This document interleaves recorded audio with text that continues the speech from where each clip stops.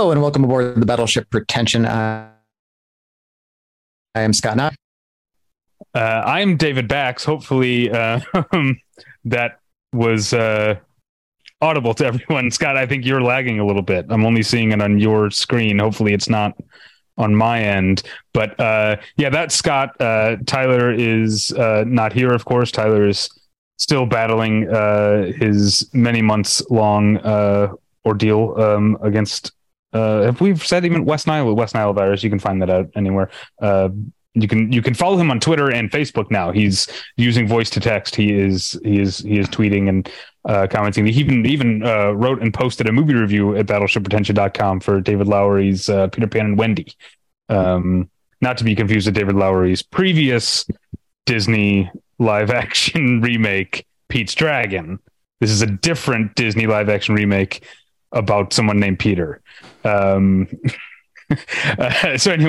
that but you can find out what's going on with Tyler by following him, but you can also donate to the GoFundMe to help him and his family with their mounting medical costs. I know you guys have heard me say this multiple times a week since August, but or whenever we first revealed this was happening, but that's how long the medical costs have been piling up as well. So feel free to check out the GoFundMe pin to the top of the homepage at battleshippretension.com. I'm David Bax, by the way. I can't remember if I said that. That's Scott and I. I'm the permanent co-host of Battleship Pretension, and Scott and I is the, I guess... Well, how would you say, like, indefinite interim co-host? Guest co-host? Sure. Any of these work. Yeah. So that's who we are. I want to tell you real quick about tweakedaudio.com. Tweakedaudio.com is where you go for professional quality earbuds in a variety of stylish styles and colorful colors. They look great. They sound great. I use them each and every day of my life. Today, this will kind of maybe tie into our topic today, although I have not seen the movie in question. I was listening to a bunch of I had put a bunch of goth and goth adjacent rock songs on my Spotify playlist. And the song Go by Tones on Tail, you probably know it. You don't think you know it, but you probably know it, came up. And it wasn't until it came up that I realized that the Spotify file I put on my playlist was from music from the motion picture Getting There, starring Mary-Kate and Ashley Olsen. Sweet 16 and Licensed to Drive is the tagline. And not knowing anything about that movie, but knowing a little bit about Tones on Tail, I just thought it was a very funny juxtaposition to see Tones on Tail and above it 16-year-old Mary-Kate and Ashley staying in front of a convertible. Anyway, made me laugh, but it also sounded great on my tweakedaudio.com earbuds that are available at a low price at tweakedaudio.com. But if you use the offer code pretension at check-in, you get 1/3 off that low price and no shipping charges. So please go to tweakedaudio.com and use the offer code pretension. Worried about letting someone else pick out the perfect avocado for your perfect impress them on the third date guacamole? Well, good thing Instacart shoppers are as picky as you are. They find ripe avocados like it's their guac on the line. They are milk expiration date detectives. They bag eggs like the 12 precious pieces of cargo they are. So let Instacart shoppers overthink your groceries so that you can overthink what you'll wear on that third date. Download the Instacart app today to get free delivery on your first 3 orders, while supplies last. Minimum $10 per order. Additional terms apply. Scott, we're back. Let's get into it, shall we? I'm going to introduce our guests. Joining us once again from the Movie Podcast, here to talk about another season of the Great Movie Podcast, is Rico Gagliano. Welcome back. Lovely to be back. I'm so happy that you have me back on the show. I feel like every time I'm on here, I feel like those guys are really smart. I hope I hung in there, and I guess I did somewhat. Maybe is that what this means? I hope. Yeah, so. It's always a pleasure, and I guess to give away the topic of the show, although listeners have already seen it when they look at the screen on their Zunes. We're talking about needle drops, in movies, all-time needle drops in movies, and we couldn't not do that without our resident needle drop expert, Sean Ingram. Sean, welcome back to the show. Hi. Thanks. Yes, thank you for having me. I sometimes feel a little outclassed when I'm here, but I'm glad you invite me back. You know, and you people out there can't see these guys, but they look great too. So, that's not true actually. Although I am tanned because I just came back from Mexico. Brag about it. Why don't you? I will every chance I get. Yeah, it was a fun time. But didn't watch any movies there, so don't have any recent needle drops. But we're not really talking about recent needle drops because, like I said, we do that with Sean every year. Now we're casting our net all the way back. Well, I guess this is because needle drops is the subject of the current season or I guess the most recent season, because I think it's just ended at the time. Literally today. Last episode aired today. Okay. Today, the day of the recording, which is at least 3 or 4 days before the episode's going up. So but it's all still available, I'm assuming, right, Rico? No, we post the episodes and then we immediately yank them back. It's like, you got one shot, people. No, they're up there for sure. Movie podcast, it's called. Cunning title. So I think we're going to have some fun talking about needle drops, but from an academic perspective, I've been very busy. Well, not very busy. I've been on vacation. I haven't been working on the research of the podcast. So I was kind of putting together a rough list of references sort of last minute. And it occurred to me that when did the needle drop enter cinema? Because I think I remember in film school being shown The Graduate and being told hey, Simon and Garfunkel, a current radio pop rock, so whatever you want to call them, act doing a soundtrack for a movie was a new kind of a big deal at the time. And even that kind of looking at what I picked, I only have one song on my list from before The Graduate. Yeah. How far back do you go, or when do you see needle drops coming into movies? No, I'm not going to claim that I'm a super historian about what, I'm sure there is some debate about what the official first one is. And you also have to define your terms, where it's I don't remember how many. I know at least some of the songs on the Graduate soundtrack were officially needle drops because they'd been released already. Mm-hmm. But I think Mrs. Robinson, I'm pretty sure was written for The Graduate. But others, Sound of Silence, I'm pretty sure was not.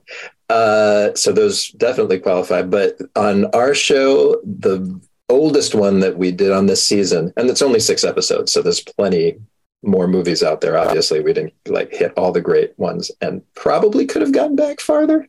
But the farthest we went back is 1955 to Blackboard Jungle with Rock Around the Clock. And that is almost surely the first rock needle drop, because before that, it wasn't really called necessarily rock and roll by a lot of people. Alan Freed had kind of coined the term and some people were using it, but it was that was not just the song, but that's actually the movie that popularized the song to start the rock era by a lot of people's account.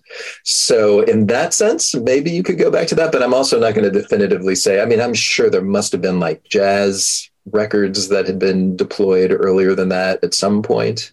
Although a lot of those, one of the movies we talk about is 2001. And for prestige movies, for sure, the thing was definitely to get an original score, not to use pre-recorded music. And it was quite a big deal that Kubrick didn't use a score. So I'm going to go with Blackboard Jungle based on my limited knowledge. You brought up a thing. I can't remember what I was referring to, but this did come up on our most recent recap of 2022 needle drops. Maybe Scott or Sean can remember what movie we were talking about when I was saying is a pre-existing piece of score or classical music in that case, but in some cases a score from another movie shows up, in Django Unchained or something, or I think I'm thinking Inglourious Basterds is what I'm thinking of, right? Oh, sure. Yeah. I think Tarantino, most of his movies has some score from other movies. Yeah. Which one did Ennio Morricone? Oh, he did A Hateful Eight. Yeah. Yeah. Yeah. Okay. That's what I was thinking. Okay. So anyway, because I do have a couple on my little list that are kind of pre-existing, like classical type music. But well, I don't know. I this isn't just. I don't want to monopolize. What does everybody else think about the early days of needle drops?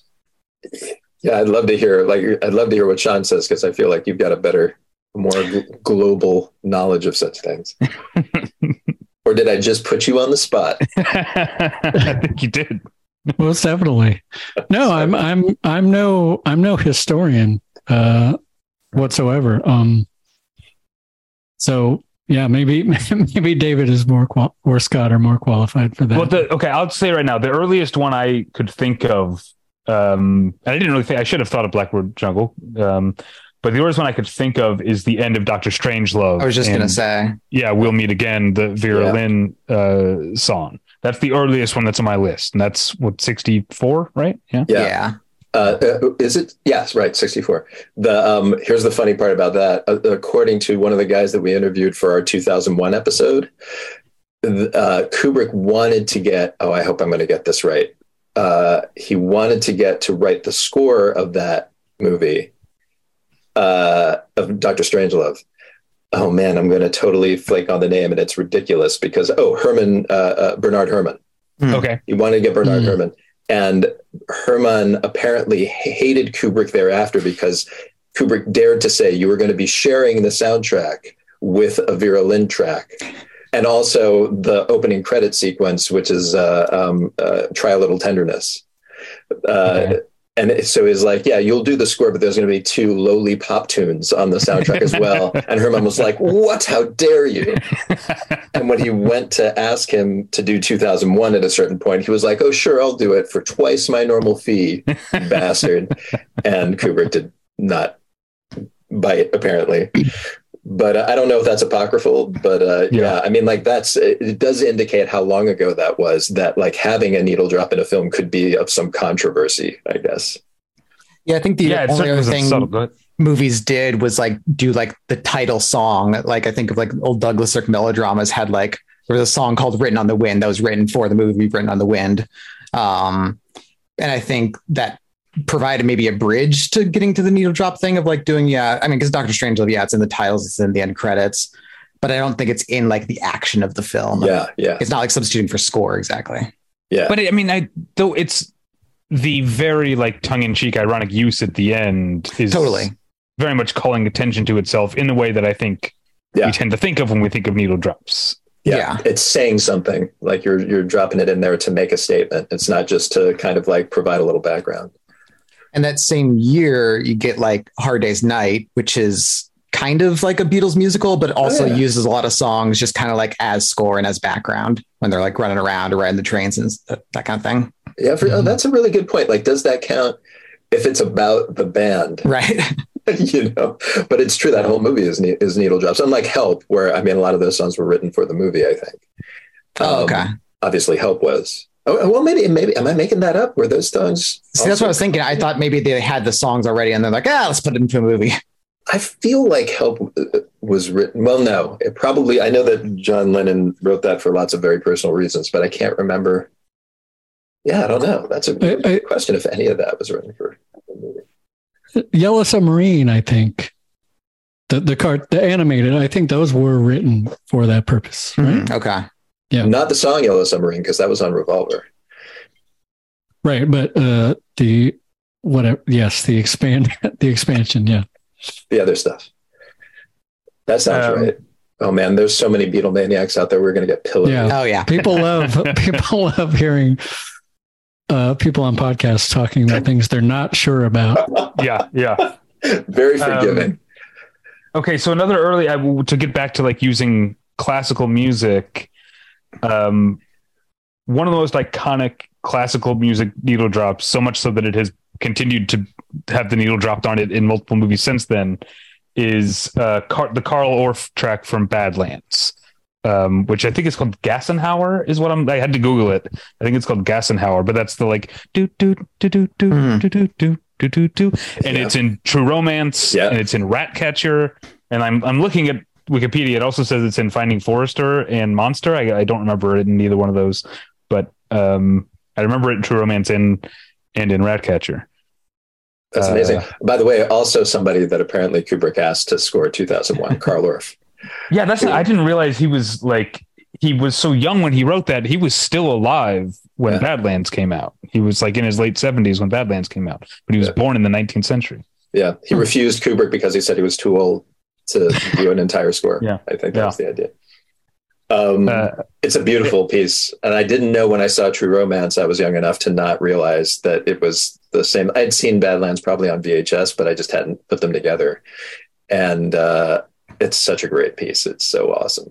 Yeah, I also definitely saw True Romance first, and definitely was obsessed with that song. But I saw True Romance right of the age when Googling things was first available, or what probably wasn't. It was probably Ask Jeevesing or something like that. So I pretty quickly, I hadn't seen Badlands yet, but I pretty quickly understood it's Tony Scott doing a tribute to this other sort of lovers on the run type of movie.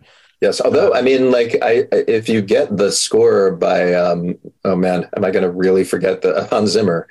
It's included on the score, so I think it's Hans Zimmer's treatment of it. Interpolation. Yeah, I was going to say I don't think it actually used the track itself. Right. I think it is kind of an adaptation. So it's not a needle drop in that sense. Okay, this could be the part of the show where we just go stream of consciousness and remind each other of different things, because I just reminded myself of one of the great needle drop movies of my youth, which is also a Lovers on the Run movie, which is Natural Born Killers, with a soundtrack produced, curated by Trent Reznor, and has a bunch of great songs in it. Also, speaking of classical music, the part of the prison riot, there's literally, I went to TuneFind. I don't know if you ever use TuneFind, which is a website that'll show you, if you go to Natural Born Killers, it lists 92 songs. There's only there's 27 songs or something on the soundtrack CD, which I listened to a lot as a kid. But classical music thing, the Mussorgsky Night on Bear Mountain, I think, is the very beginning of the riot, when Robert Downey Jr. is still broadcasting live or whatever. But Natural Born Killers soundtrack, and I have Trent Reznor to thank for me discovering who Leonard Cohen was, because there's I can't remember what the first, right at the very beginning there's one, but then the one at the end is Anthem. Forgive your perfect. There is a crack in everything. That's how the light gets in. I don't know if you know that Leonard Cohen song, but that's at the very end, and it's this beautiful song, and it's also when spoilers for Natural Born Killers, Robert Downey Jr. gets shot to pieces after being a piece of shit the entire movie, and then pathetically begging for his life after been leeching off of Mickey and Mallory for the whole movie, and then so many squibs go off. He's it's the future or whatever. Yeah. The future. Was that the song? The Future? Yeah, I'm looking right now at the lineup on the original soundtrack, and it's towards the end, so I'm guessing that's it. Okay. Anyway, but I could because I was obsessed with Natural Born Killers and with that soundtrack, I could probably almost name you every song on the soundtrack and what the scene is. I'm not going to do that. But I have become. Go ahead. What's it? No, go ahead. I have become it's a type of movie, right? That is, it doesn't surprise me at all that you just said there were 92 cues in that thing. There's a according to TuneFind. That's not a peer-reviewed website or anything, but yeah, that's right. There might be some extras in there, but I am fascinated by movies now that I've done this season, because I actually pick movies just because I didn't want to have 9-hour long episodes. I picked movies that had just one or two standout tracks. But there are movies we talked to for the last episode. We just talked to a bunch of well-known music supervisors, and one of them is Randall Poster, who's done everything. And he did the Wolf of Wall Street soundtrack.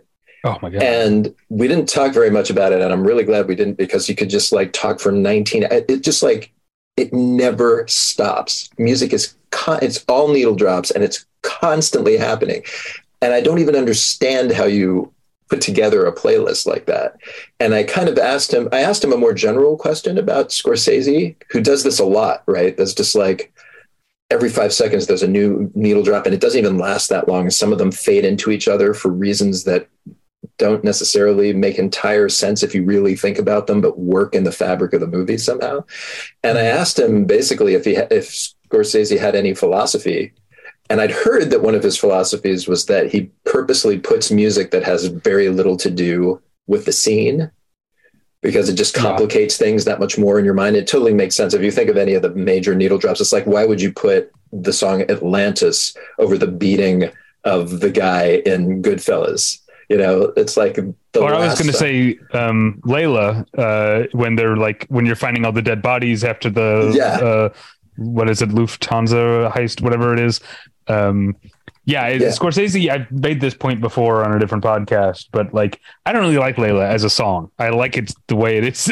I like the way it's used in that movie. And similar to Wolf of Wall Street, most people with taste, I think Billy Joel sucks, but he uses Moving Out like early on when like Leonardo DiCaprio and Jonah Hill are like first like going crazy on drugs, and it's like a great great needle drop, even though I in a vacuum I don't like that song because I don't like Billy Joel, and I take any shot I can, any opportunity to take a shot at Billy Joel. Really?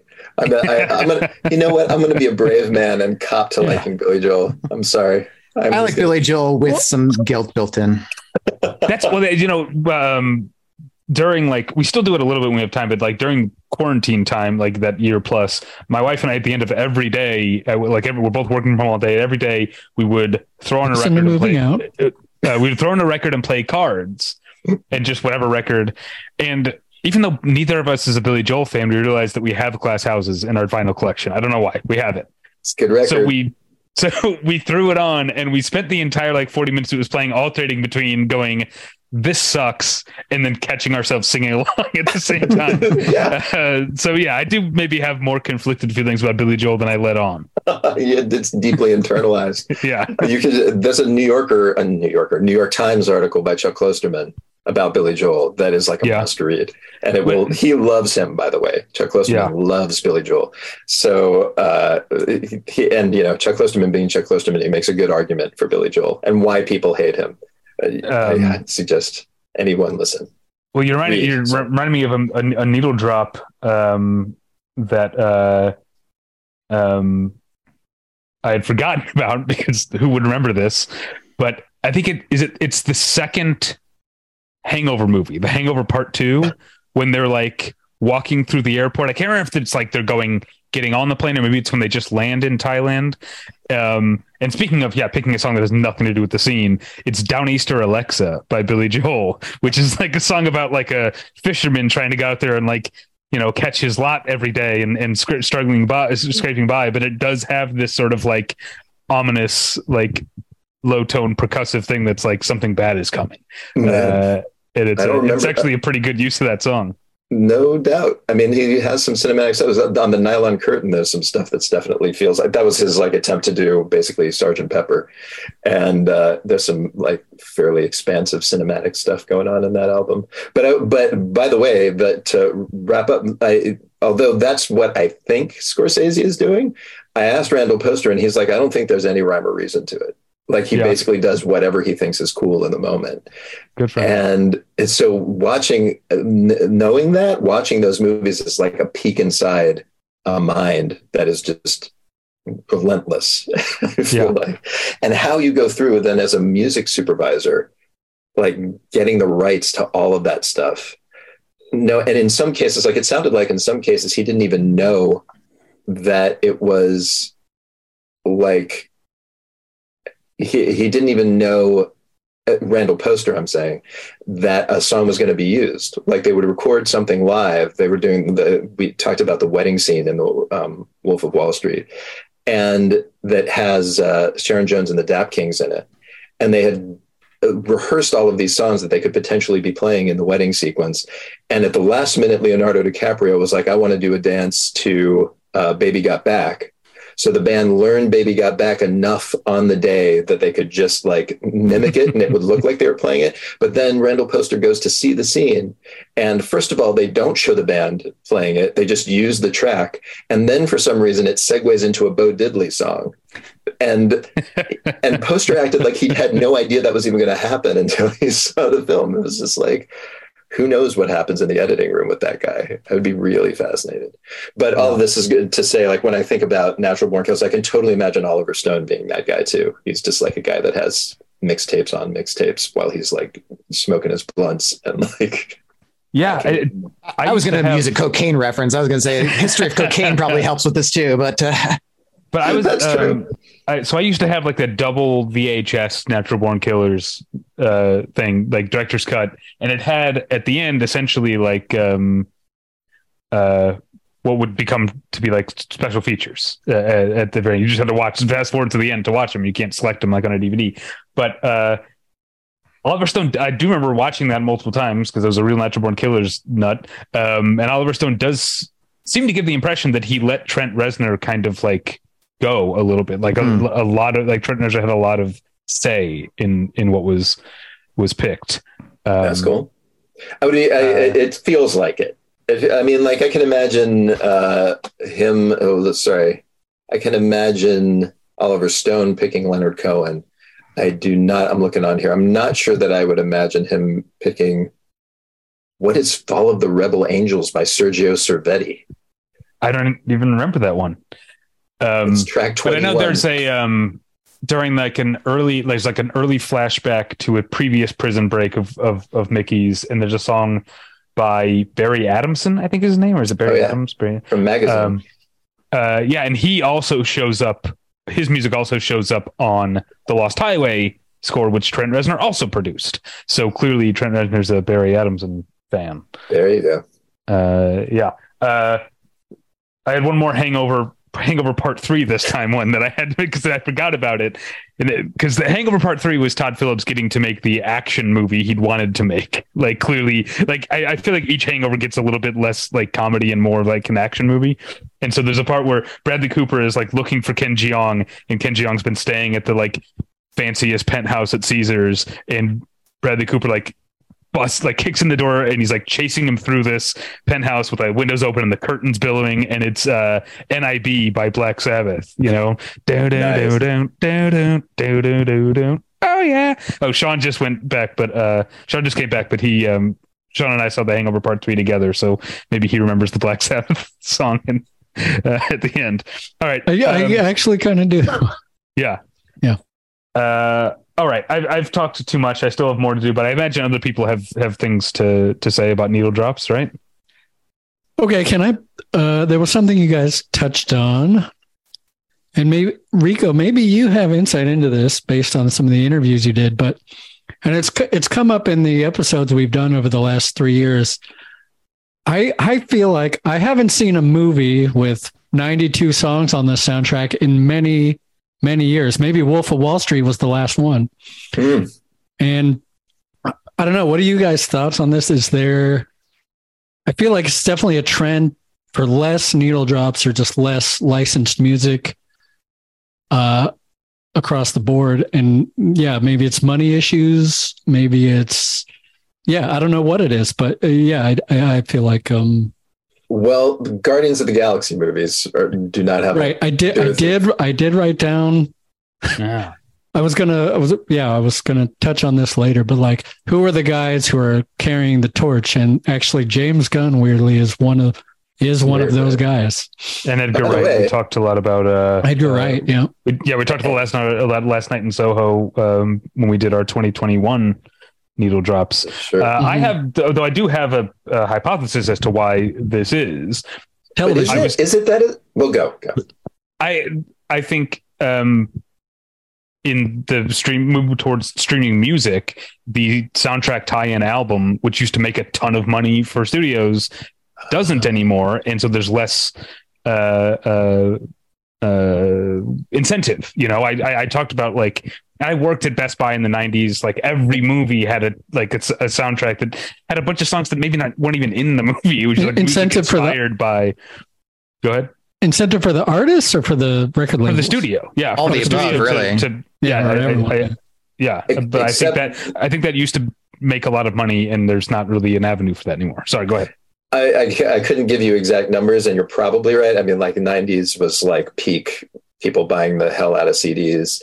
But I mean, I can tell you that there's because I'm just a guy who cleaves to all analog things. I like watching movies on celluloid, and I collect vinyl because I'm that person. But like, there's a strong, at least niche demand for everything soundtrack on vinyl. Like, there's a huge underground of people that like only collect, well, not only, but like specialize in collecting vinyl soundtrack on vinyl, and they put out everything on vinyl, and they sell it for way more than they used to sell CDs for. It's like, we're talking $60 records. Wow.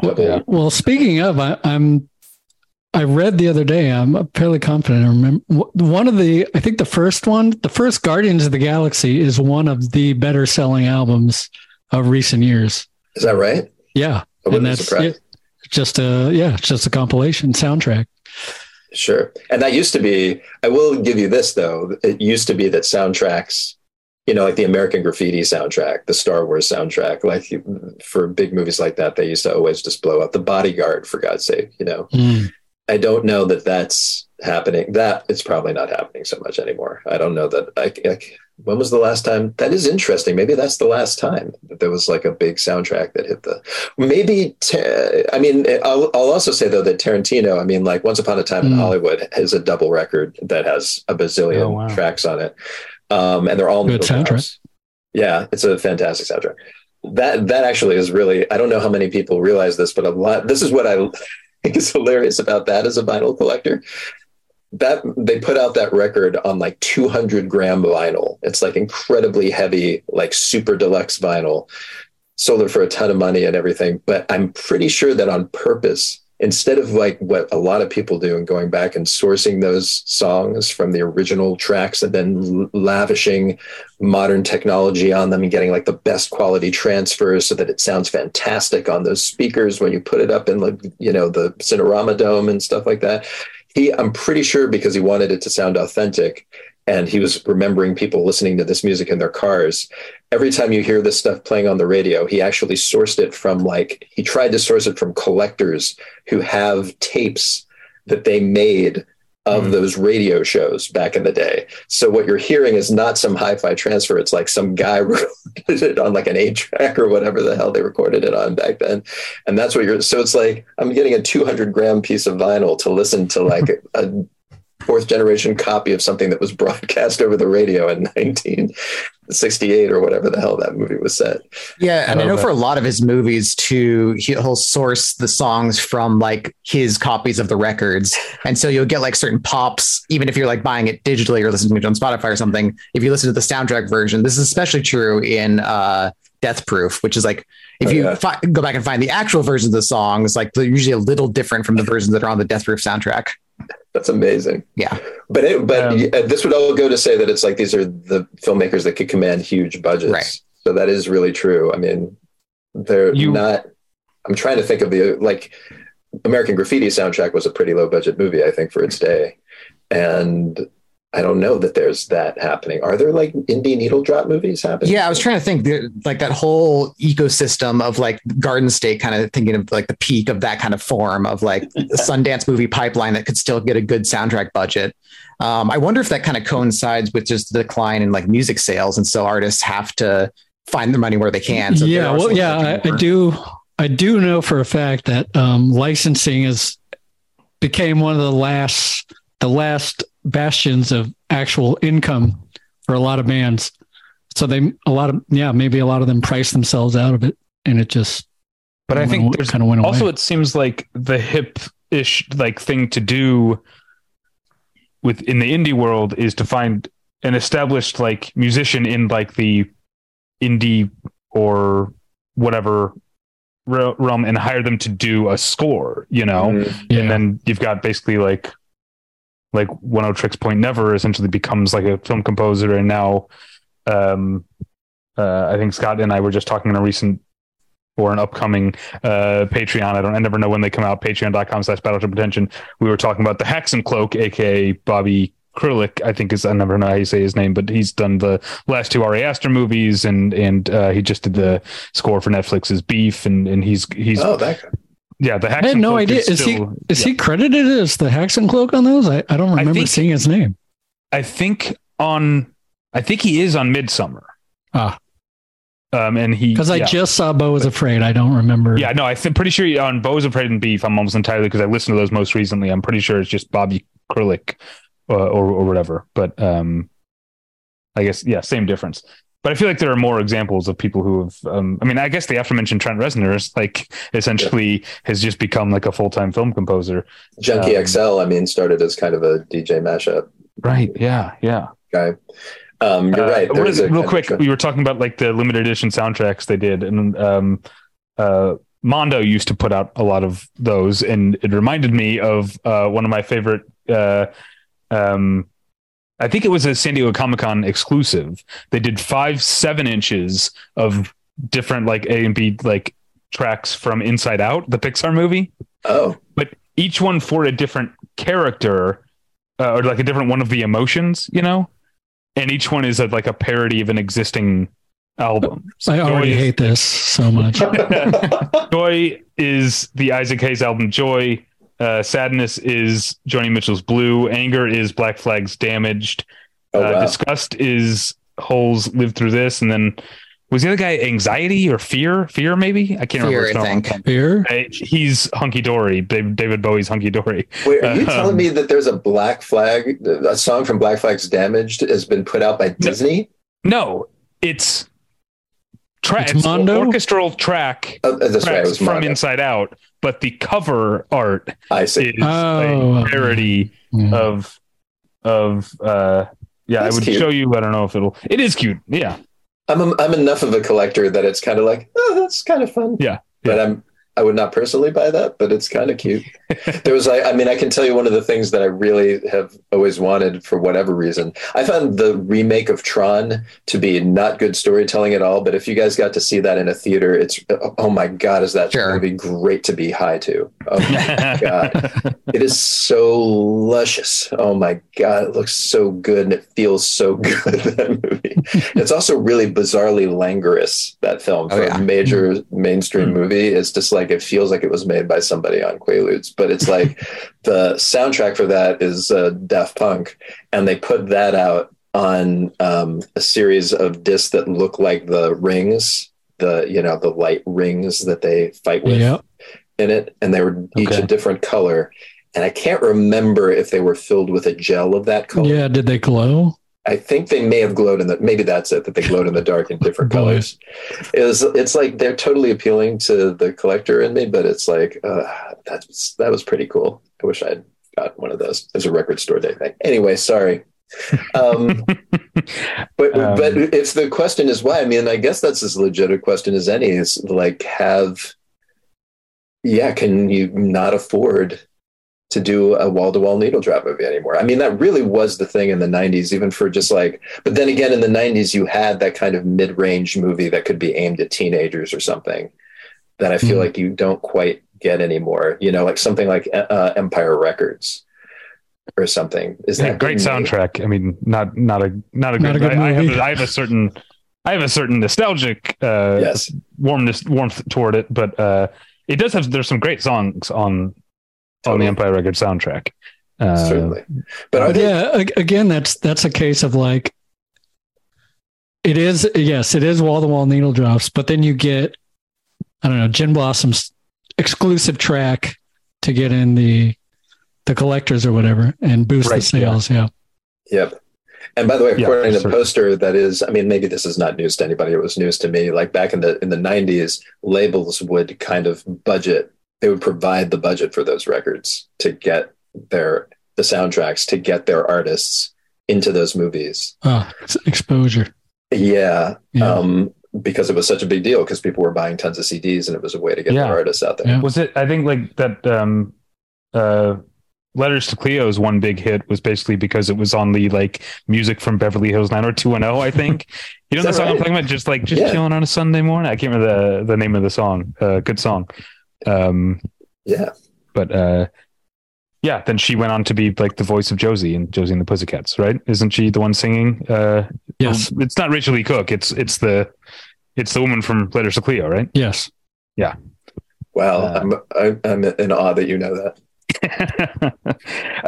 Let's just name some more of our favorite needle drops. I'm gonna start with the two that came directly to mind. One, maybe my personal favorite of all time. Speaking of movies I watched a bajillion times as a late tween, early teen, the opening of Trainspotting and Lust for Life. That's on my list, and also the ending of Trainspotting with Born Slippy. Oh my God. Yeah. We wanted to do that episode so bad this season. They're both so good. They are. And it's like, it seems ridiculous to me. Like we couldn't get anybody to agree to do that episode that's involved in that film. And it was just like, are you kidding? Like none of you guys, we reached out to Underworld. Here's something interesting about that song. They have new music to promote now. They should have jumped on it. You know, like, I guess they hate me for no good reason. What did I do? But it's like that song it's like the point of view of a drunk. That's the point of it. And it became a drinking anthem. And my understanding, because people misunderstand the lager, you know, like everybody thinks it's like a drinking anthem. I don't think drinking when I hear that song. Yeah. Yeah. Because of the movie, right? Yeah, maybe. And it's also when he's cleaned himself up, interestingly, which is maybe why they allowed it to be used. But I know from other people that there have been beer ads and liquor ads that have tried to get that song for their ads, and they won't allow it to be used, which is fascinating to me. And I want to tell that story. It's like, how do you write a song that's about it's basically like, this is the horror of being an alcoholic, and then like have alcoholics like go, yeah, like people raising beers in the concert hall to you and stuff. Great song. The other one, weird. That was the like obvious one. Wait, did you want to say something about Lust for Life? Because that's another. Just, I think I've talked about this before. Just like it's not an exact match cut, but like the percussion and the opening of Lust for Life, and then cutting to Ewan McGregor's Converse slapping on the sidewalk as we realize running away from the cops once we get the full story. It's one of my favorite just movie introductions of all time. Just like my pulse, my blood is. What am I saying? My pulse is quickening. Yeah. I mean, that whole soundtrack there's so many moments. Most films are lucky to get like a couple of like, you just remember the song moments, but it's like the scene with Brian Eno when he's diving into the toilet. Just like, I mean, the Lou Reed when with the overdose. Yeah. But that's another thing. Just, I mean, maybe these things stick in memory because of a certain age is like being like in 8th grade when that movie came out. That was, I think I might've had an idea who Iggy Pop was, but that was like my real introduction to Iggy Pop, you know, at the age of like 13 or whatever. Yeah. These things. I mean, it's Danny Boyle. He's got to be one of the best. But does he still do it? I'm trying to think what was the last movie that I saw. Well, he definitely did it in T2. T2, yeah. T2 I always forget that movie existed. I mean, Yesterday, I never saw Yesterday, but I don't think there's actually any Beatles music in it. I mean, it's about the erasing of the Beatles. How could they have it? Right. Okay, but I want to mention the other weird one that came into mind, mostly just, because of its weirdness. Okay. Except for, I don't really like Katy Perry except for one song. And I didn't really like the 2012 French doomed romance movie Rust and Bone, except for the one scene where Marion Cotillard plays a whale trainer at like a SeaWorld type place, and she's rehearsing her whale training routine to Firework by Katy Perry. It's a very memorable use of that song. Yeah. A very memorable Where did this come scene. from? But it's been 10 years, it's probably been 10 years since I've seen that movie, and I'd never really liked the movie, but that has just really stuck with me. Really? I got to go and check. Yeah. Huh. I feel like I want to watch it right now, but that would be very rude of me. I'll watch Marion Cotillard train a whale. She's awesome. But I think there's also something about like using really overproduced, kind of garishly slick American pop music in a European art film. Like it seems kind of like that sort of irony I was talking about with like the Doctor Strangelove thing. That irony is driving one of the picks that I always go to for like favorite use of a pop song in a movie, which is, David, I think you saw, I'm not sure if the rest of you saw Lars von Trier's The House That Jack Built. Yeah, I was at Cannes when it debuted, but oh man, I heard the scuttlebutt about it. The use of David Bowie's fame in that movie is so good. So for those who don't know, The House That Jack Built, and it's not a movie I can really recommend because it's very unpleasant. But it's essentially like 5 different sequences of different murders that the serial killer commits. The second of which is this woman whose house he kind of breaks into. She's played by the woman who plays Elaine's roommate on Seinfeld. So already there's like Siobhan. I know, I can't remember. I can never remember her name. She's also in what's she in? All right, I'll get it. She's in Men in Black. I don't know. But that's right. She's Vincent D'Onofrio. Is that literally what you're thinking of? Yeah, like he was wearing a suit, an extra suit. Yeah. What's her name? I think it's Siobhan something. Hogan? Siobhan Fallon Hogan. Okay. Yeah. But so it starts out with him killing her. He already has an impossible time doing that. And it's like kind of darkly funny how long that goes on. And then he loads her body into his van and then starts thinking about all the places her blood might be in the house. And it's revealed he has OCD. And so he keeps getting out of the van to go back to look at these places like behind picture frames. The funniest is under the leg of a chair. He imagines like a little spot of blood being. And so it's like this really darkly funny examination of like, I feel like I've left the stove on kind of feeling. And then a cop rolls up. And so he unloads the body from the back of the van. The cop like goes and looks in the back of the van. He's like, nothing there. And then the cop goes to inspect the house. And Matt Dillon, who plays the serial killer, manages to like distract him long enough to run back to his car and then tie the body to the back of the van. All this takes place over the course of like 15 minutes, by the way. It's like an extended scene. And then he drives away with the body dragging on the back of his van, leaving a comically large amount of blood behind him. And that's when David Bowie's fame kicks in.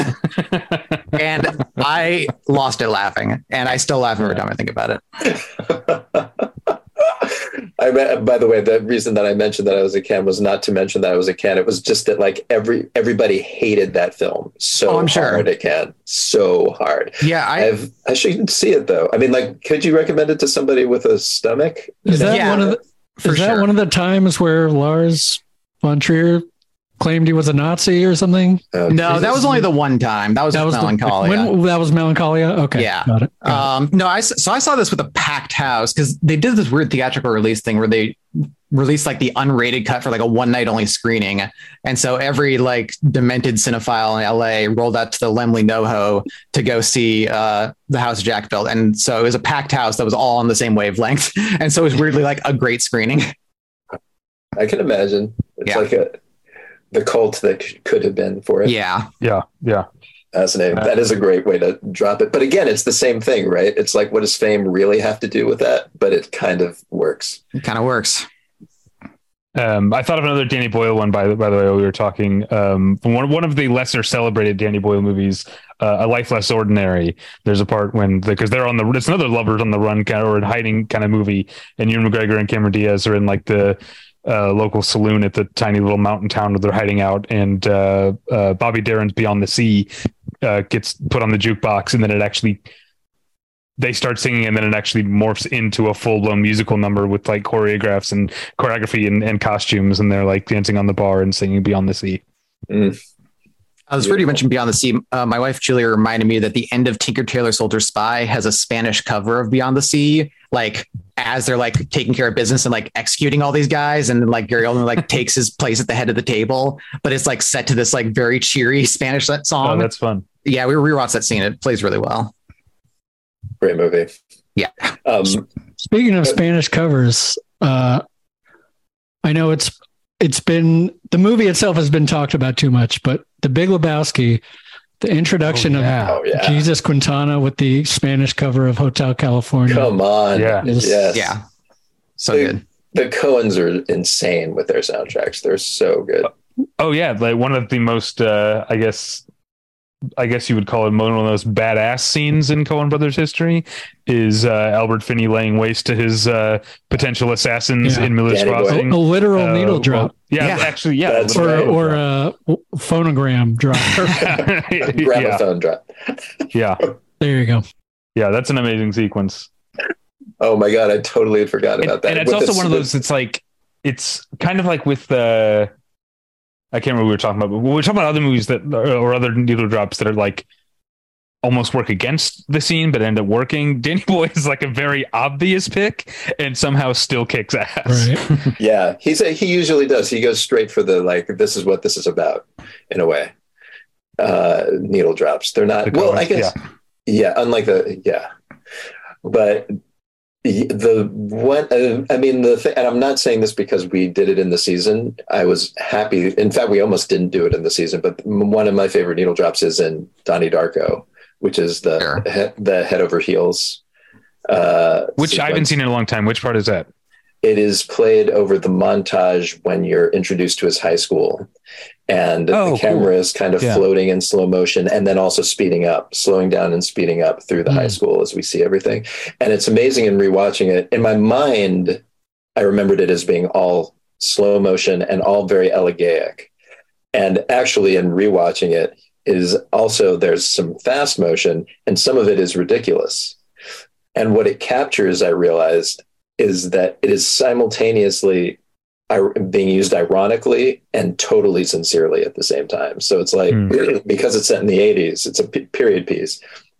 It's almost making fun of the 80s teen movie where there's like the guy that they got to play the kind of bully is, by the way, a musician, a guy from the band the lead singer of the band Phantom Planet. He's got that like weird buzz cut hair, and he's kind of this weird bully in the movie. He's Seth Rogen is also in that movie. People often forget, and he's like Seth Rogen's buddy. I don't remember that minor role, but like you see him in slow motion, like snorting coke off a mirror and like giving these like overly ridiculous sneers to like the teachers and things like that. So in a way, it's making fun of that character and that stereotype from 80s movies. But then it also ends with the little girls, including Donnie Darko's little sister, doing like cheerleading moves to this song that is so beautiful. Like Tears for Fears, Head Over Heels is just such a gorgeous song that it ends on that. And that's what you're left with, is this kind of feeling of nostalgia and youth and like the glow of the California sun on this thing, with this song at the end of which is like, funny how time flies. If you were around in the 80s, or if you care about the 80s, or even if you're just kind of a nostalgic kind of person, it gives you this ache in your soul. And to pull all that off in what is an edit of that song, it's not the entire song. It's only like a minute and a half of the song or something, 2 minutes. It really, there's a reason why it sticks in people's heads. I went and looked at it on YouTube, but there's like 2 million views on one of the postings of it. And that's not the only one that's out there. Feels like a lot of people get it. It's funny how you can have nostalgia for a period you never experienced. I mean, wasn't Richard Kelly 9 years old or something in 1988? He wasn't very old. Yeah. He was 25 when he made it in 99. So what does that make him? And so he would have been like 13. 14. Yeah. 13. Oh, okay. Okay. A little closer than I thought, but yeah. But I will say the guy who go ahead.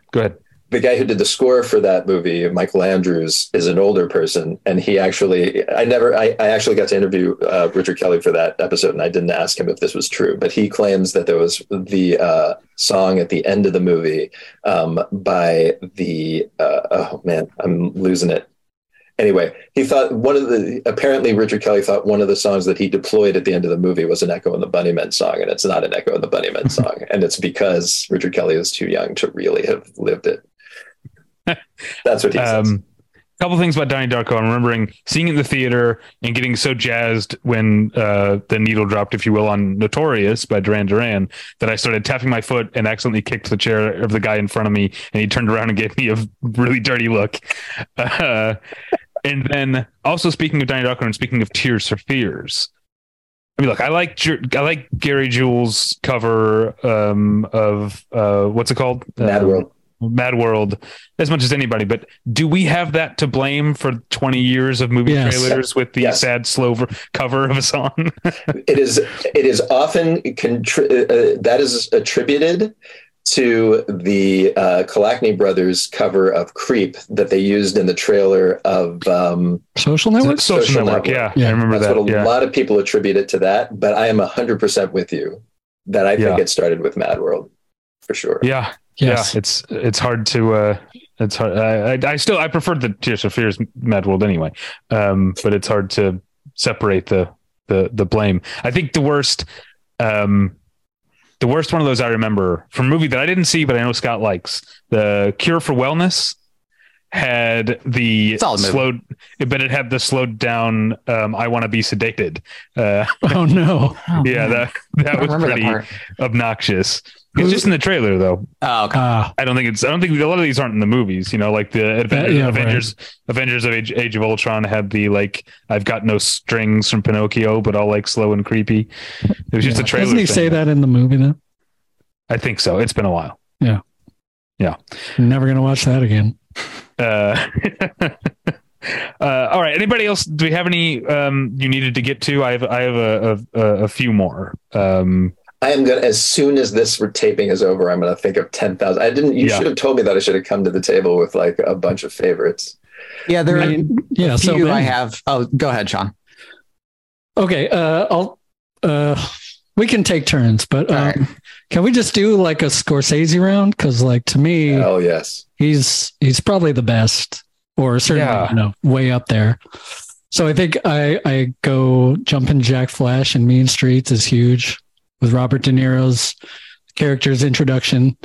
That's a big one. I was going to say, but okay, you have to remind me because I haven't seen Mean Streets in a long time.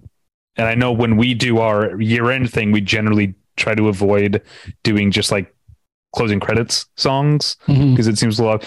But is Be My Baby, is that the closing credits song? No, that's early on. I think it's the opening credits though. It's opening, credits. Yeah. Okay, that's a little different. Right. Yeah. Okay, so that's another great one. Yeah. Yeah, I mean, for the Scorsese stuff, I just thought of the obvious ones because honestly, they were most impactful to me. Like Then He Kissed Me and Goodfellas. And like, I know it's cliche and very broy, but Shipping Up to Boston and The Departed, when that hit, seeing that like opening night and the crowd just freaking out, it's pretty great. No, that was like, I have come around on Departed, but I think one of the major things that I didn't like about it at the time is that song. And just generally finding the Dropkick Murphys, especially second vocalist Dropkick Murphys after the which is like, not the guy from the first album. I did not like them. I found them kind of embarrassing. Oh, I don't like them either, but I think it works. Okay. Yeah. Totally. By the way, there's a comedian that said something along the lines of like Boston radio basically went up to Sublime, then skipped forward to the Dropkick Murphys song from The Departed and stopped. Okay,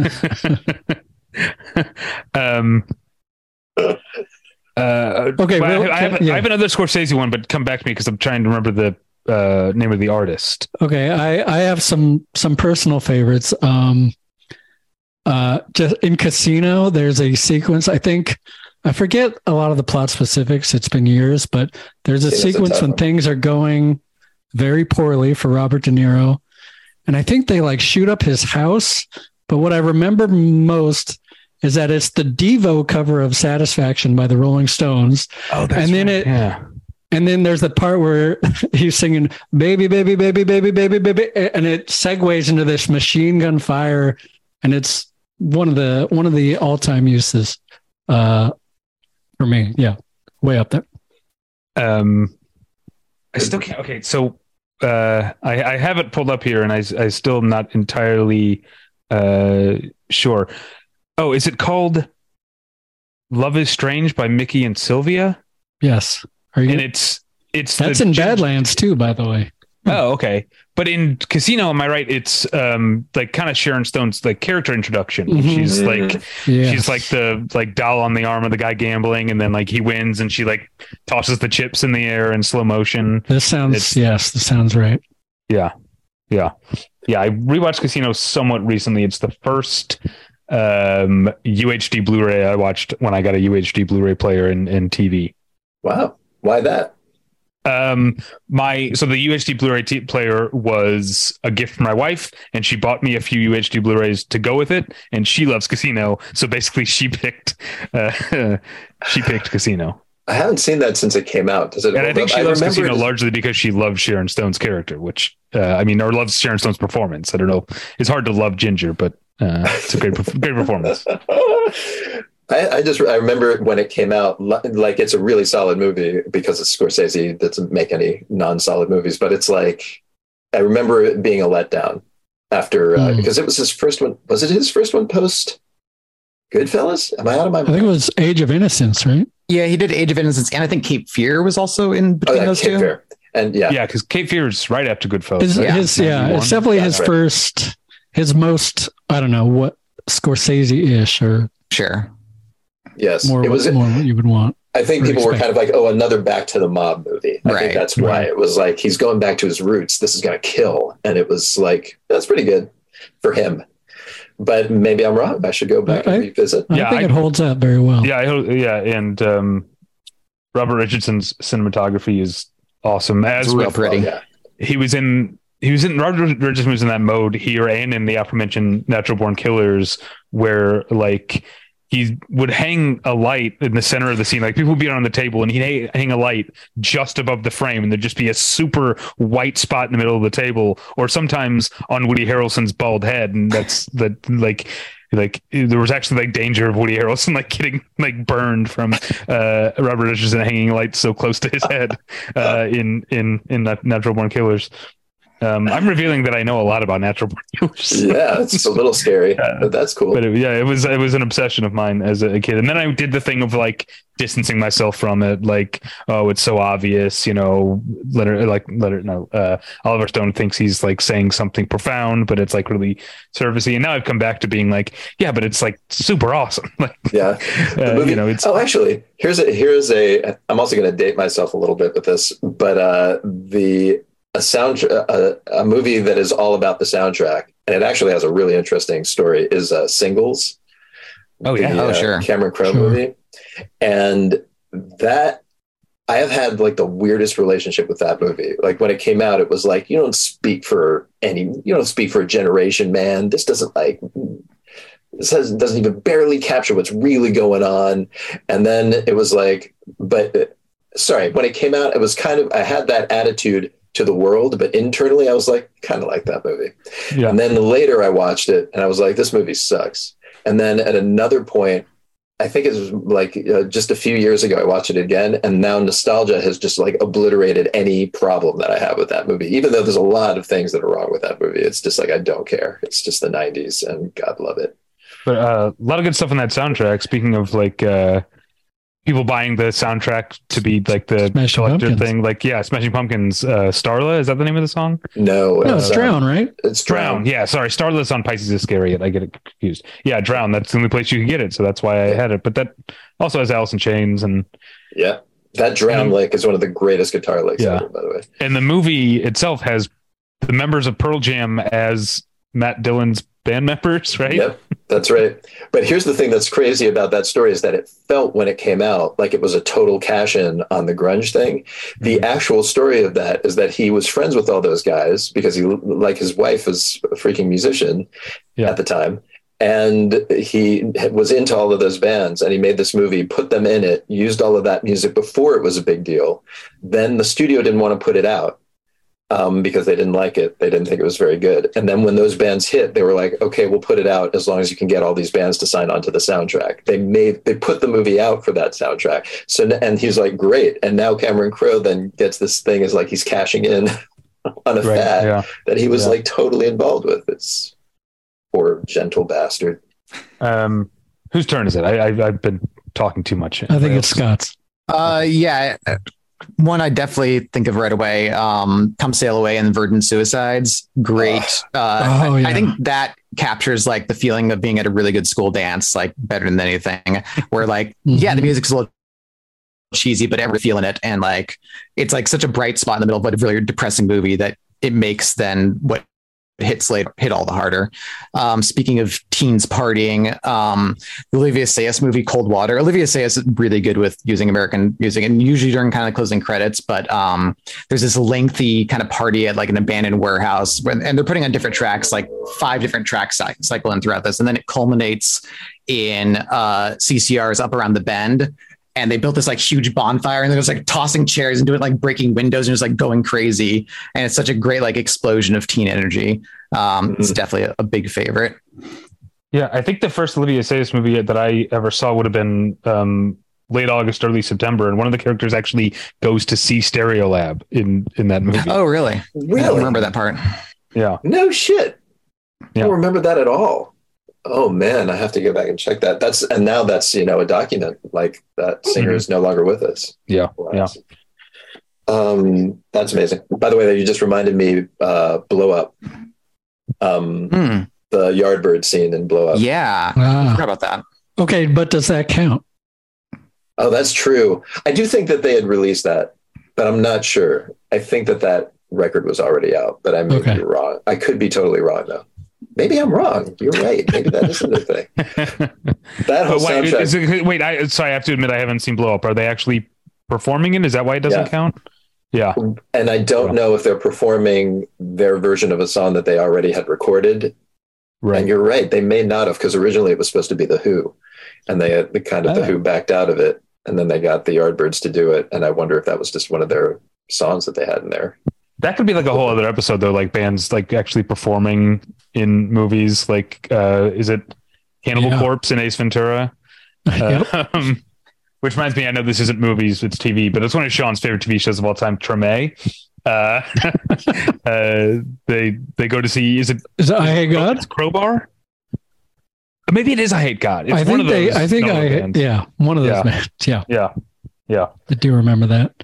Yeah. Amazing soundtrack actually for Treme. Yeah. I was giving Sean grief because he doesn't like Treme and I love it. Yeah. I haven't thought about Treme for a few years, I'll be honest. It's weird. Okay, I'm going to go again. I can't remember whose turn it is, but I'm going to go because we talked a lot about Tarantino, but there's not a lot of romance in Tarantino movies. So when it happens, it stands out. And so there's true romance. Well, I guess as a director, I was saying, but the Delphonics, didn't I blow your mind this time in Jackie Brown? Yeah, you got to give him that one. Yeah. And that's especially great because it connects like the personal thing of pop culture where like he goes out and buys the tape because Jackie recommended it. And then he just can't stop listening to it because it makes him think about her. And it's kind of that personal connection that Tarantino doesn't always, or I would say even often latch into with his use of music. I felt like that movie was going to be a new direction for him. It's really too bad that movie, now it's been, of course, I think totally been reevaluated. And I think a lot of people realize it's one of his best. But at the time, I think it was not as respected. And it almost nudged him into a more genre direction. Big time. And it's, in a way, it's sad. I mean, I still love a lot of the movies that he's done, like deeply, deeply love a lot of the movies that he's done since then. But I always, up until that movie, I was kind of like, you just wait. You see what this kid can do. He's got the way that he observes human character, like even though there's all this genre stuff going on, he like has a keen eye. He's going to do amazing things that go beyond this. And it's like that movie was like, see, look at it. He can really pull some of this stuff off. And then he just like abandoned it, I think. Yeah. He sort of came back to it in parts of Once Upon a Time in Hollywood. Yeah, I thought the last one was a little more in that vein. Yeah. Absolutely. All right, who's Sean? You got another one? I still have a few more. Sure, I got plenty. I guess I'll just throw it out there, just because it's like one of the most iconic. But Goodbye Horses, Silence that's of the on my Lambs. list. Yeah. Oh, right. But also, obviously, kind of like because that's kind of dicey now, because we think of like that portrayal of trans people in that movie being. There's definitely questionable, potentially hurtful. Yeah, but it's a great song. It is. Yeah, and that's that scene. That's right. Yeah. There's also the American Girl in that movie, which actually, when I talked to Richard Kelly, he mentioned that as his like a essential needle drop for him, seeing that in that movie. You remember Tom Petty, Cameron Crowe, personal connection to music. When Jerry Maguire's like in a great mood and he's driving with the windows down and he's just looking for a song that he knows the words to so that he can sing along, and then it ends up on Free Fallin'. That's a great scene. That is a scene that was thought up by a music fan for sure. Yeah. Who's got another one? Let's see. I don't know if you guys have seen the 2006 Jason Statham movie Crank. But there's an amazing part where so the premise of Crank is that he has to keep his heart beating above a certain beat in order to stay alive because he got injected with this lethal drug or something. And so at some point he gets injected with these high dose of some kind of adrenaline drug. I can't remember what it is, but at a hospital, and essentially makes him run super fast, and he drives on a motorcycle. And then while he's blitzed out on this drug, Harry Nilsson's "Everybody's Talking" comes on, and he stands on top of the motorcycle and kind of surfs it, and then he crashes and the song ends. It's so great. I love that. What's so funny about that song is that I don't think it's ever been used in a way that totally makes sense. Right? That's even in Midnight Cowboy, it doesn't really make sense. Yeah, it doesn't really play there as well. Yeah, well, I love it. I mean, for me, it works somehow, but it's this everybody's talking, this little folksy song about a prostitute. Yeah. I cut out a little bit there, but you remind because Harry Nilsson also does. He does "I Can't Live If Living Is Without You." Is that him too? He sang it. He did not. Sang it. He did not write the song. Okay, but I think his version of it. Yeah, I think it's the most popular. The Rules of Attraction, which it's iffy movie, but it's an actual suicide scene of a girl slashing her wrist in the communal dorm bathroom because of a boy, and it's "I Can't Live Living Without You." Yeah. Sounds like Bret Easton Ellis. Yeah. Speaking of Harry Nilsson, and also tying into the using scores sort of from other movies, in Punch Drunk Love, he uses "He Needs Me" from the Popeye movie. Yeah. And I think it's a little cheat because I think John Bryan added maybe something or tweaked the recording, but that to me is another one of a great use of it's not score, but I think the song was written for the movie and he just plucked it out and put it into Punch Drunk Love, and it works. My God, it's so romantic. Yeah, I love that movie so much. And John Bryan's score, anything John Bryan does the score for is just we can't talk about scores, but that one's incredible. Yeah. By the way, I just reminded myself of American Psycho. Has about 1,000 great needle drops, including, of course, Huey Lewis. Huey Lewis, yeah. To be square. Become a meme. This guy's on my mind because he passed away recently, but Harry Belafonte in Beetlejuice, the ghosts and dancing to is it the Boatman song or the banana? What's it called? Is it called the Boatman song? I think, but it's 6 foot, 7 foot, 8 foot bunch. Yeah. We haven't talked about. I guess it's called. Okay. Oh, okay. Yeah. Scott talked about the David Bowie kind of as punchline, but we haven't talked about a lot of comedic needle drops. Oh, well, that's a good call. You're reminding me. This is kind of an ironic one. The very famous werewolf transformation scene in American Werewolf in London is set to Blue Moon by Sam Brook. Right. So good. That's good. Yeah. I feel like that movie would not be as remembered as it is if it wasn't for the soundtrack. It is so goddamn clever. It just makes a lot of scenes that are cool for sure. Way cool. Yeah, I'm trying to think of other funny ones. What's the song in I never even saw the movie, but it was in the trailer. The Jake Gyllenhaal, is it Moonlight Mile? Right? That's a movie. Isn't there a scene? It's in the trailer where he comes out from they've just been at a funeral, and he's got like the dead girl's parents in his car with him, and he starts the car and the radio is on full blast.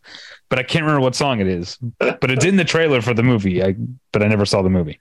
It's a funny idea. You got me. Yeah, I don't know it. Yeah. For some reason, the thing that came to mind, because I've been thinking about it a lot. This is one of the guys we talked to too, was the use of the first time this was ever used as a needle drop, believe it or not, in Ferris Bueller's Day Off, the Yellow song, "Oh Yeah," which is now one of the most ubiquitous tunes in history. But what I'd totally forgotten is that that's used twice. I remember that it was used, to introduce the car, which is the obvious way that you would use that song. Mm-hmm. And is the perfect song for that. But then they use it again in the end credit sequence when Rooney, the principal, after he's been just like battered and torn through the whole movie, has to take a ride from his own school's school bus and gets on the bus with all of the other like dweebs that he usually looks down upon. And they're playing the exact same song in this totally different context. Yeah. And it's so beautifully ironic. Pretty cool.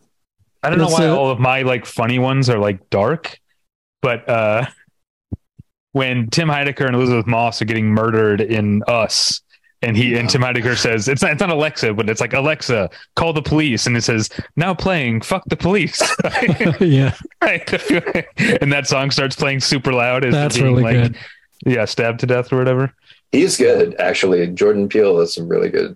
Oh yeah, well we talked because we did our like best needle drops of 2022. We talked about Nope for sure, and we talked about Wendell Wild. I'm not sure how much he had, but I would bet that he had a lot. I would assume the same.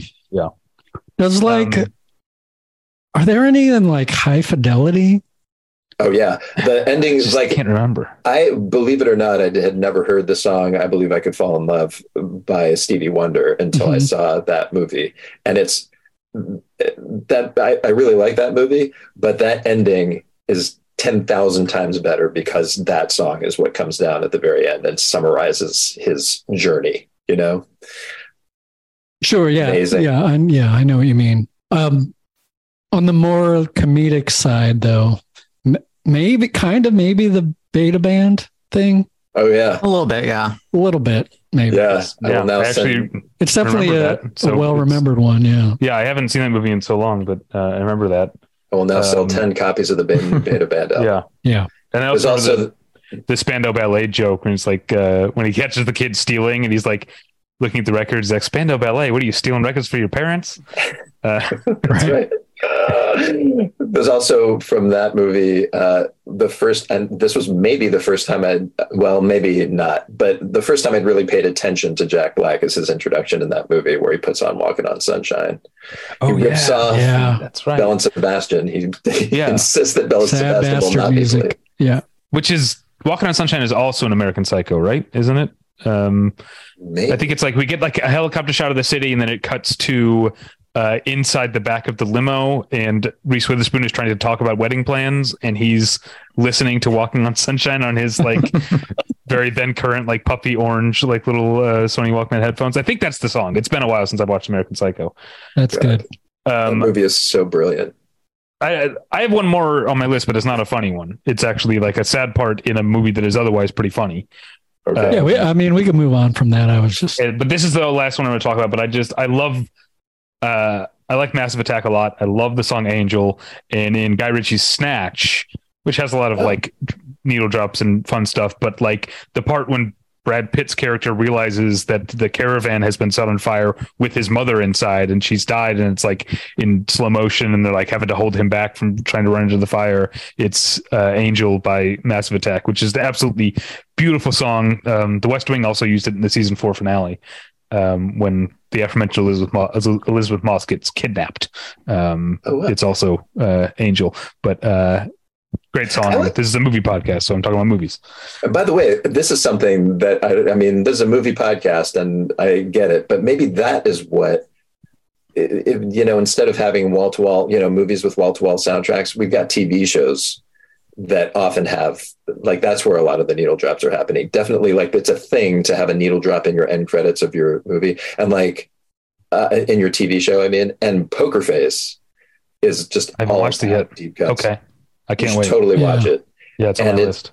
but it's nuts. And there's some really deep cuts that.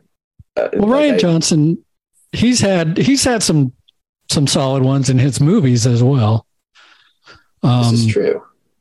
What was it? What the first Knives Out? What was it? Sweet Virginia, right?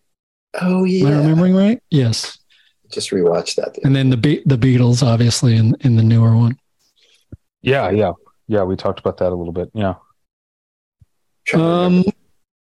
All right, I'm tapped out, but I know Sean has a bunch. Okay. Anybody else? Scott, do you still have some? Yeah, I'll just run through real quick and then let Sean take it from there. I think Death Proof is Tarantino's best music.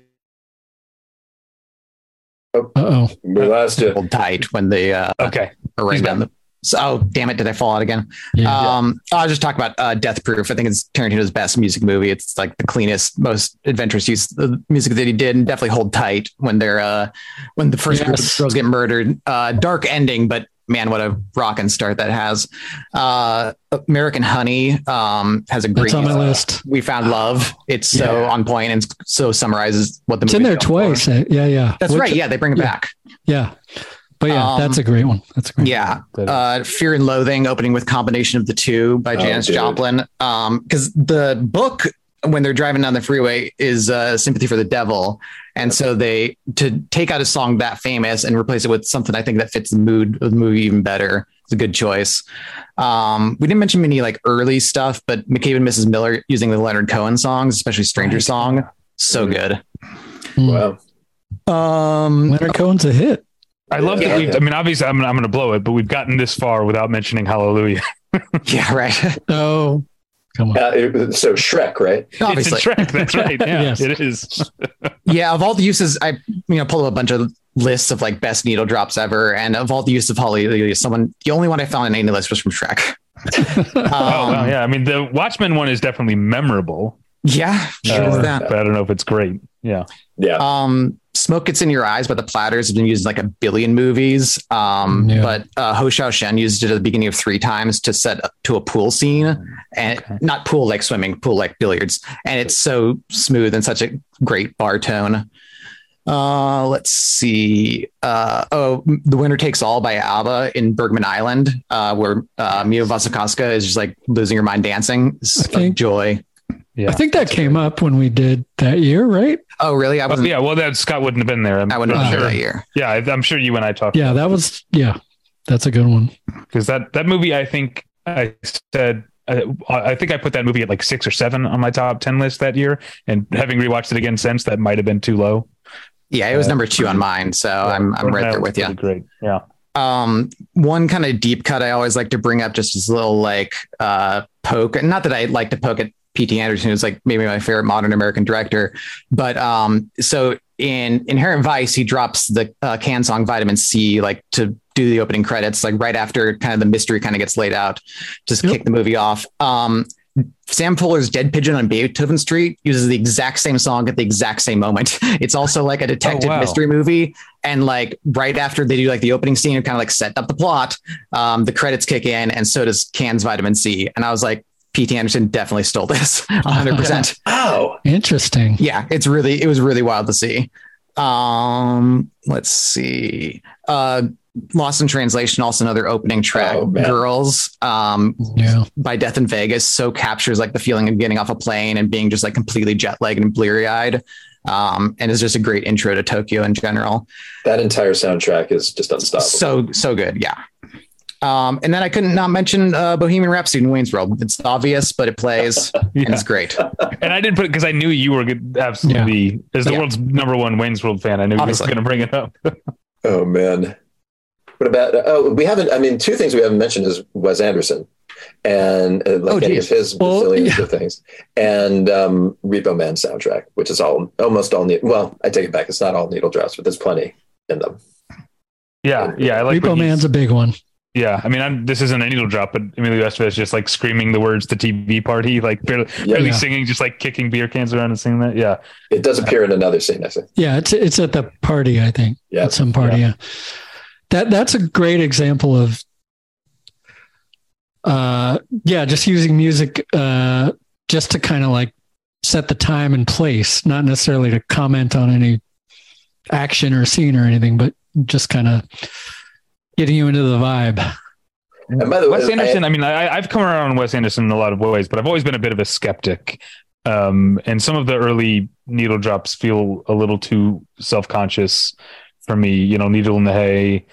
I love, I'm drawing a blank now on the name of the band, the name of the song in Rushmore, being the song that's like, that's The Creation. Yeah, the creation. We are painter men.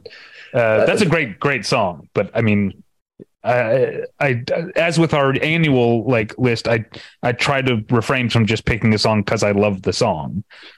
But I think it works with that montage extremely well.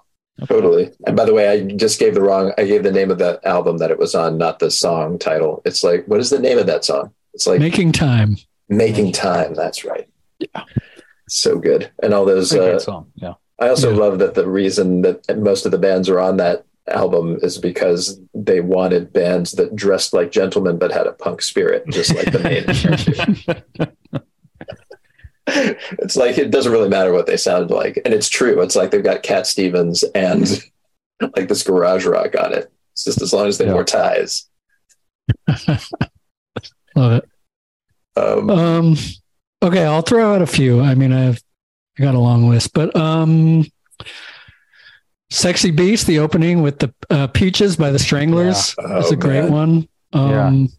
It's like the most British thing you could do, I feel like. Yeah. It's so, Bacon, yes, it's perfect for that. Boiling, sweltering.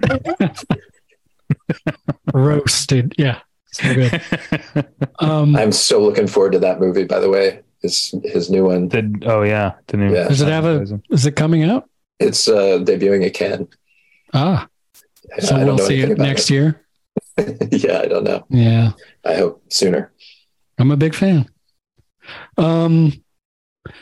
A song I never thought was creepy at all until I saw Zodiac, Hurdy-Gurdy Man by Donovan in that first, I think it's the first murder sequence. Yes. Opening. Yeah.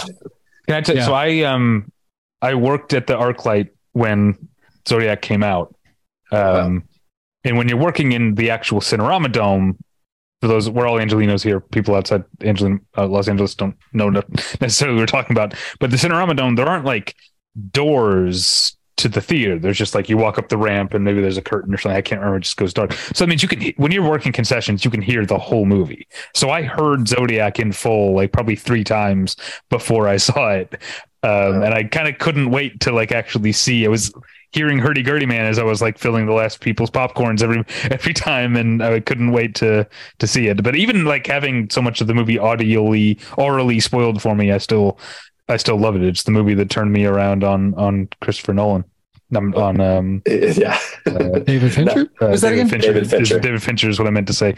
They're very similar artists. No, yeah, and I haven't yet been fully turned around on Christopher Nolan. It was just wishful thinking. Dunkirk is a good one. That is exactly the one that I always point to. Yeah, that I like. Like he can really do it if he is. I don't know. I don't know what it was about that movie that he just killed it. I don't know why, but I've always been a little bit of a skeptic too. I appreciate his movies, but have never been on board fully. But that movie, I'm on board for it. Sorry, but that doesn't have any needle drops in it. Yeah, no use here. I thought of another 90s one from my childhood. The Crow, the scene where he comes back and he's like putting the makeup on is a song called Burn by The Cure. Oh man. I actually know that song. It's been so long since I've seen the movie that I don't really remember. Is it good? Is The Crow good? I think so. I think that was when Alex Proyas was good. He made The Crow and he made Dark City, and then he stopped making good movies. So I think I remember it had a lot of style.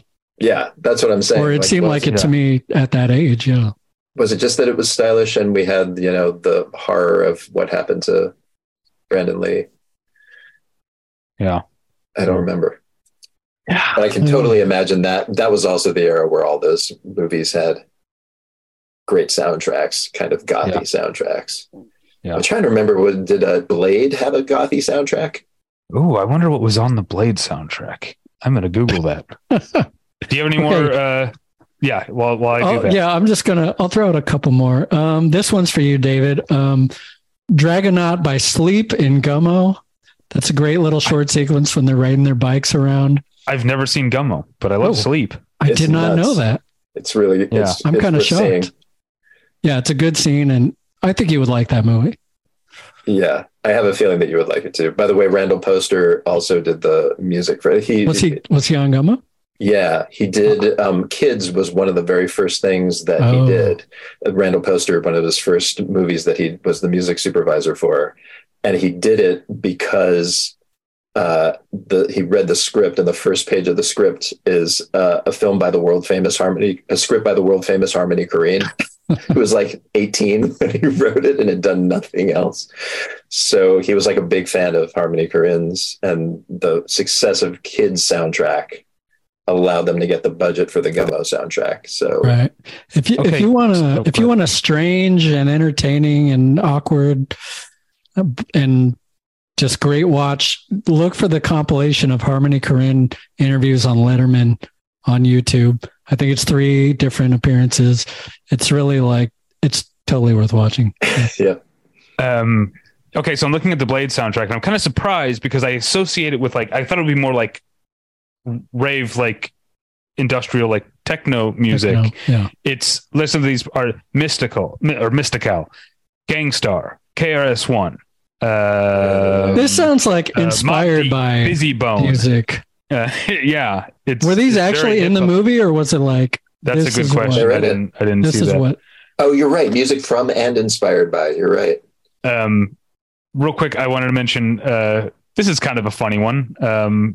And you mentioned a metal band, Sean. Mm-hmm. So in Monsters University, when the monsters, I know what you're going to say because you've talked about this before. They get their mom to drop them off at their whatever thing, and they're like, "You're just going to wait here, mom?" And she's like suburban mom, but she's a monster. She's like, "Oh yeah, I'll just be sitting here with my tunes." And as she rolls up the van window, a Mastodon song starts playing, and that's like an older Mastodon song from when they were more metal. It's called Island. That's awesome. The song. Yeah. Got a laugh out of me at the time. That's a good one. Yeah. There's also, am I remembering that Iron Man, the first Iron Man, that they didn't drop the Black Sabbath song until the very end? Am I remembering that? Right. I will say that was... It's the last line of dialogue, and then the song drops. Yep. That is, I have to say that is pretty cool. The first Iron Man was it did not portend some of what followed. I thought that was pretty decent. And that I remember that moment feeling really great in the movie theater. You guys, we have to wrap up, but right. I can't believe we have gone this far without mentioning Dazed and Confused, which is so great. And no more Mr. Nice Guy when the dude's getting paddled after the baseball game. That's a really good one. There's endless amounts from that movie, but I knew that there was one that I was going to forget to talk about. And I do think that it's maybe the greatest needle drop in movie history for me. Probably not for everybody, but it's the song Come Here from the first Before Sunrise. Okay. That's the scene where they're sitting in the record store and they're listening to the song together. And the thing about it that I remember when I saw it is that it's such a sincere, it's like an overly sincere song. It's like some sort of 60s folk music thing from a person who's an artist whose name escapes me. And at first, I think that I almost thought in the theater that they were going to be like, this is ridiculous. Like the 2 kids are going to be listening to this. And they're like, this is what a silly 60s throwback song. And of course, the scene, right? You're just watching their faces. They want to kiss. They so want to kiss. But is this the right time to kiss? Is this the song to kiss to? But the song is also almost telling them that they should kiss. It's called Come Here, and they're trying to fight. Bloom. I had to look it up. Kath Bloom is the artist. Oh my God, that scene makes me weep every time I see it. It just captures something so perfect. And it's not the song that anybody, where did they find that song? Who knows who Kath Bloom is and why would they pick it? It's just perfect. I love that scene. Now we can just talk about Linklater for another hour. But one of my favorite scenes in any movie ever is the last scene of Before Sunset, which is a Nina Simone song called Just in Time. I asked for you because you've mentioned that before. I asked Randall Poster was the music supervisor on that movie too, and I asked him about that scene, and he said I didn't really have that much to do with that movie, so I can't tell you. Really. All right, should we wrap up? Just drop one more? Yeah, please. Beau Travail, The Rhythm of the Night scene. Oh yeah, that's another. That's way up there. Yeah, big overproduced pop music in a European art house film. Yep, it's a recipe that you can't miss with. All right, well, this has been a ton of fun. You can find me at battleshippretension.com. My other podcast is the one where I Met Your Mother, where my wife Natalie and I watch Friends and How I Met Your Mother and all of that. At Davey Pretension, David at battleshippretension.com, David Bax on Letterboxd. Scott, real quick, where can people find you? Twitter at Rail of Tomorrow and on Letterboxd. And Rico, where can people find you in the latest season of the Movie Podcast? Movie Podcast, MUBI Podcast, wherever podcasts are casted. And I'm on Twitter and Instagram at Rico Gagliano, and that is spelled Gagliano. And Sean, where do you want people to track you down? I'm Jouster on Letterboxd. And I have a band. We have an album completed, and it'll come out eventually, and I'll probably bug you for some kind of promo or something. Maybe I'll listen to it on my tweakedaudio.com. Yeah, but you've already got an EP that's out on the streaming services. That's true. That's still out there. It's a few years old at this point, but yep, still up. But the band is called Spectre Exits. It was. That's right. What are they called? What are you called now? Weird Spirit. Weird Spirit. Great. Okay, but your EP is under Spectre Exits. Yes, right? Correct. Okay. Yeah. Okay. We'll probably reissue it at some point, but is that Spectre with an ER or an RE? ER, yeah. We wanted RE, but we're not British, so we felt we couldn't own it. You know? All right. Yeah, no cultural appropriation here. Well, thank you all for being here, and thank you. Thank you. Yeah, thank you at home for listening. We'll get you next time. Bye.